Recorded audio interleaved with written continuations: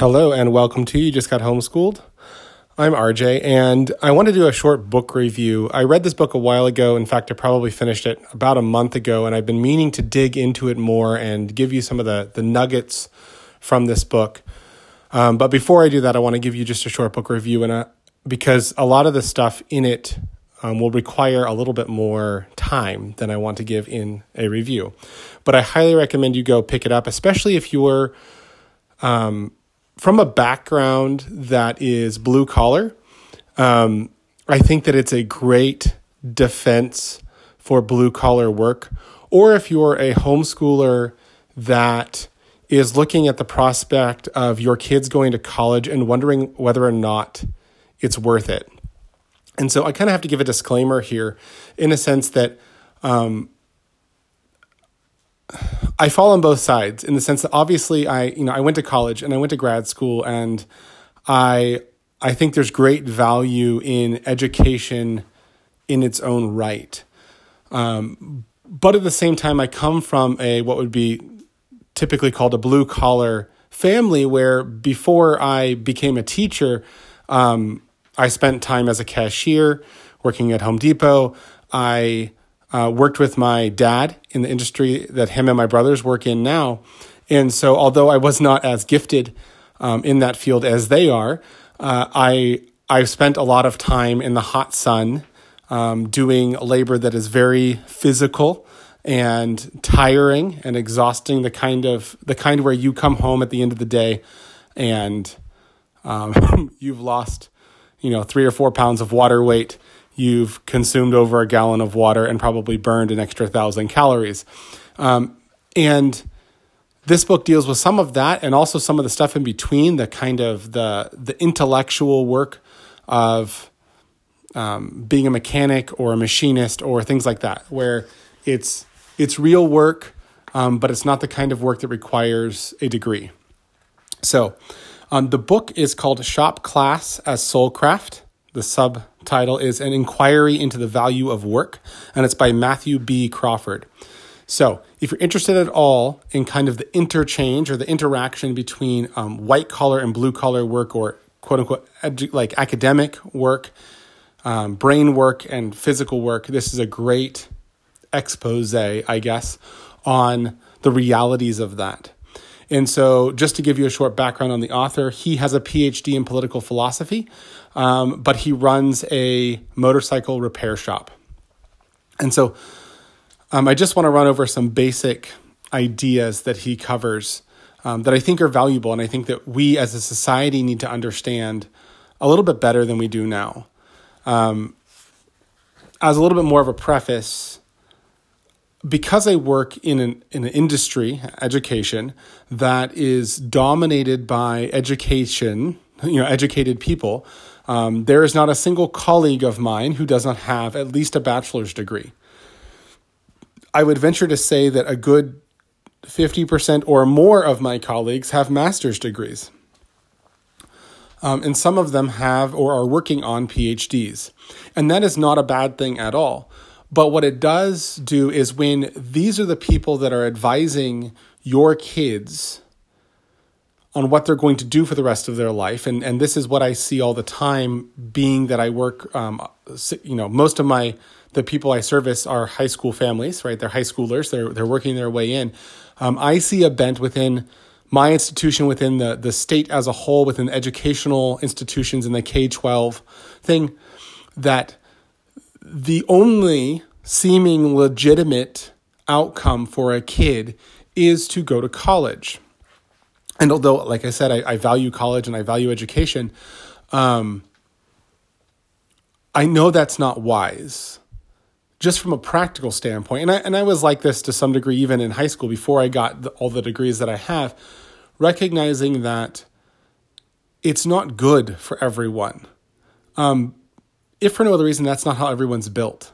I know that there are people that are just gifted in ways that I am not gifted, and I'm blessed by that. I'm happy about that, and it allows us all to be different, to express ourselves in a way that is most beneficial not only for ourselves, but for those around us. So for example, I'm good academically. I never struggled in school really. I never had to work that hard to learn the stuff or pass the tests. But the creative side when it comes to building things or solving problems, especially physical problems, was not always good. So a great example of that is when I was in high school, I took physics my senior year of high school, along with AP biology. And my brother took it the following year. And although he struggled more with the math, which I had no problem with, he was able to set multiple records that are 10, 15, 20-year plus standing records, because we had the same teacher, just 1 year apart, for projects that he would routinely give. And he may have struggled with the math, but he intuitively understood the disciplines and the process and the needs of building these things, whether it be a mousetrap car or a crane or something else like that. I have another brother who, struggled academically for different reasons entirely, but is a gifted artist. And so, and that was something he had to hone and develop, but he had the intentionality and the ability to do that. And the list goes on. And I've seen this in my students, and I see this in my students today, and I see this in people all the time. And I think that it's folly for us as a society to say that the only legitimate end is college, knowledge work, when in all reality, who's going to fix your car, who's going to flip your burgers, who's going to cook your food, right? Who's going to wire your house or replace your AC? And that's really what Matthew Crawford is getting at in this book. And he's basically making the case that as a society, we have given too much social credit to quote unquote knowledge work and not enough social credit to quote unquote manual labor. Especially those things that are more craftsman-esque, right? He's not arguing that digging ditches is exactly the same end of a human being as, writing great works of literature or solving, advanced engineering problems or healing people. But what he is saying is that we need to be very careful that we don't underrate the electrician. We don't underrate the machinist. We don't underrate the mechanic, because those people take on very complex problems and they're able to solve them, where they're working with oftentimes unknowns that they're not, they don't have access to because they don't know where the wires run in the house, or they didn't build the system from scratch. And so they're not sure where things are. So they're having to problem solve in the process in a way that someone who's in knowledge work never does or rarely does. And he also makes the case, and I think it's a very valid point, that unlike with most knowledge work, there is an end which must be attained, which is that is objective rather than subjective. It's an objective end.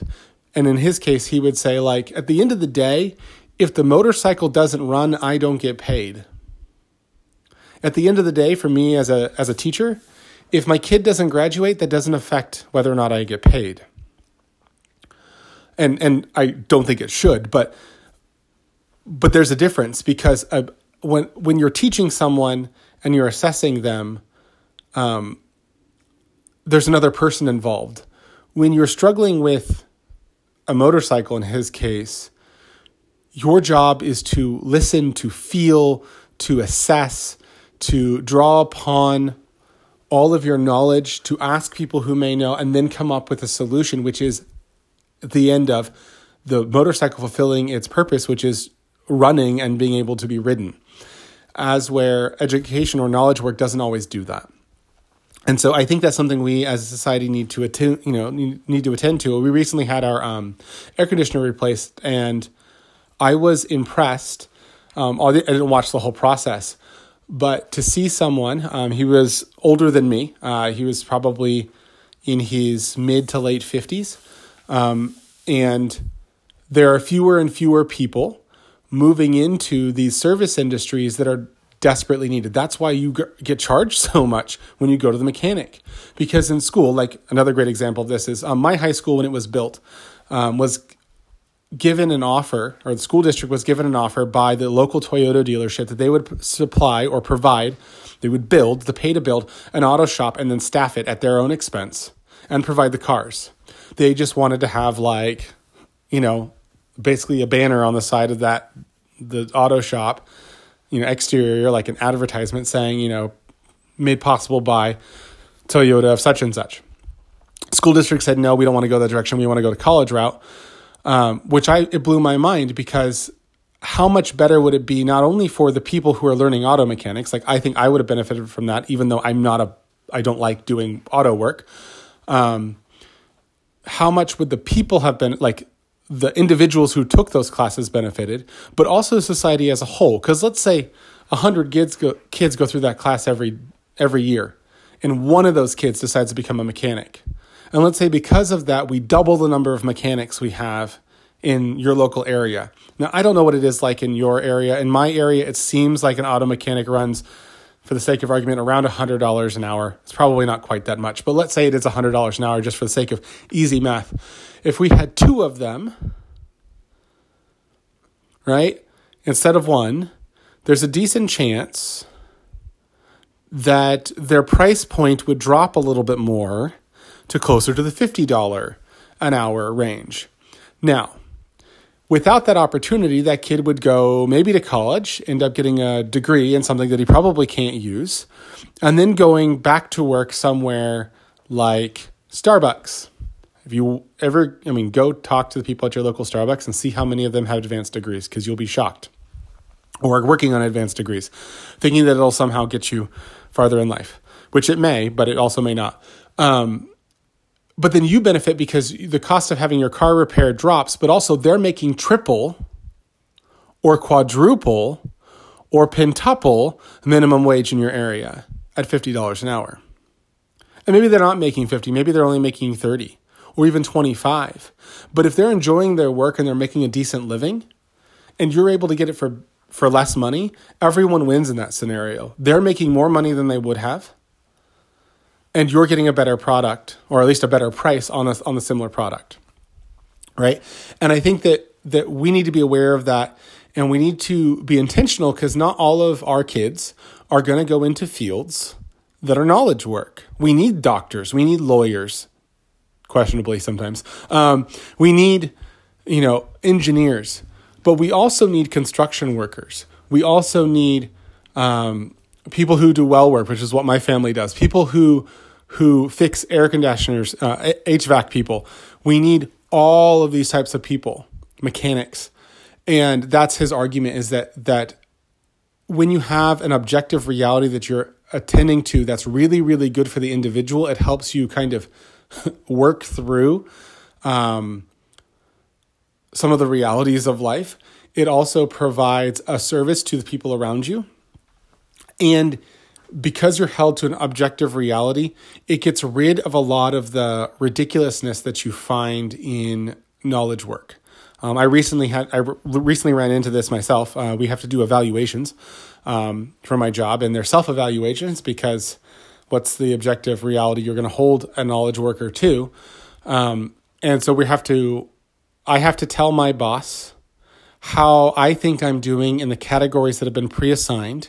Then I have to write, in addition to that, I have to write examples of how I'm meeting the subjective point, or subjective point on the assessment. And then we're going to have a discussion about it. And I had just finished reading this book, and it is still making me incredibly angry inside to be forced into this relationship or this assignment, because I'm like, but am I being held accountable for what I'm doing, or am I being held accountable to how I think I'm doing?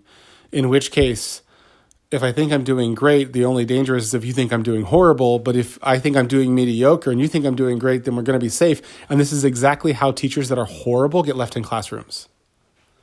For decades. I know, at least in California, it seems as if it is almost impossible to get fired unless you do something criminal. Because I have heard teachers say, oh, I just pass them on. It doesn't matter. I don't want them in my classroom anymore. It's not my problem. They've had their spirit broken. They just don't want to fight it anymore. Or they're just such a rule follower. They feel so bad for the kid. They're like, but they tried really hard. In fact, I had teachers tell me that when I got their kids the following year. When I taught 6th grade, I had 5th graders coming into 6th grade, and I had them for all of 6th grade. And they're like, but they tried so hard. That's why we passed them. Like, trying hard is different than being able to read. And we're not doing them a service if we pass them on to 7th grade when they still can't read because they've never been forced to, because you always feel bad for them. Right? And so I know I kind of went all over the place, but basically the book is very simple.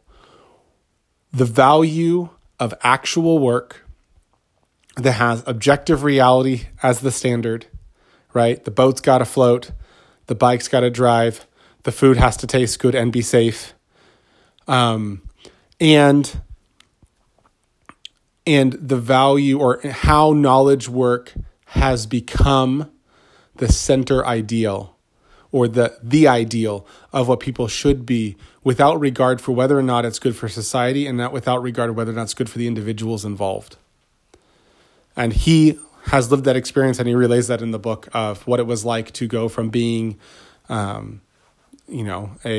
tradesman to having an advanced degree, and how it actually set him back, not only kind of personally, but also financially, because now he felt he had to be working in a way that society deemed was congruent with his degrees, and how that was a bad decision for him.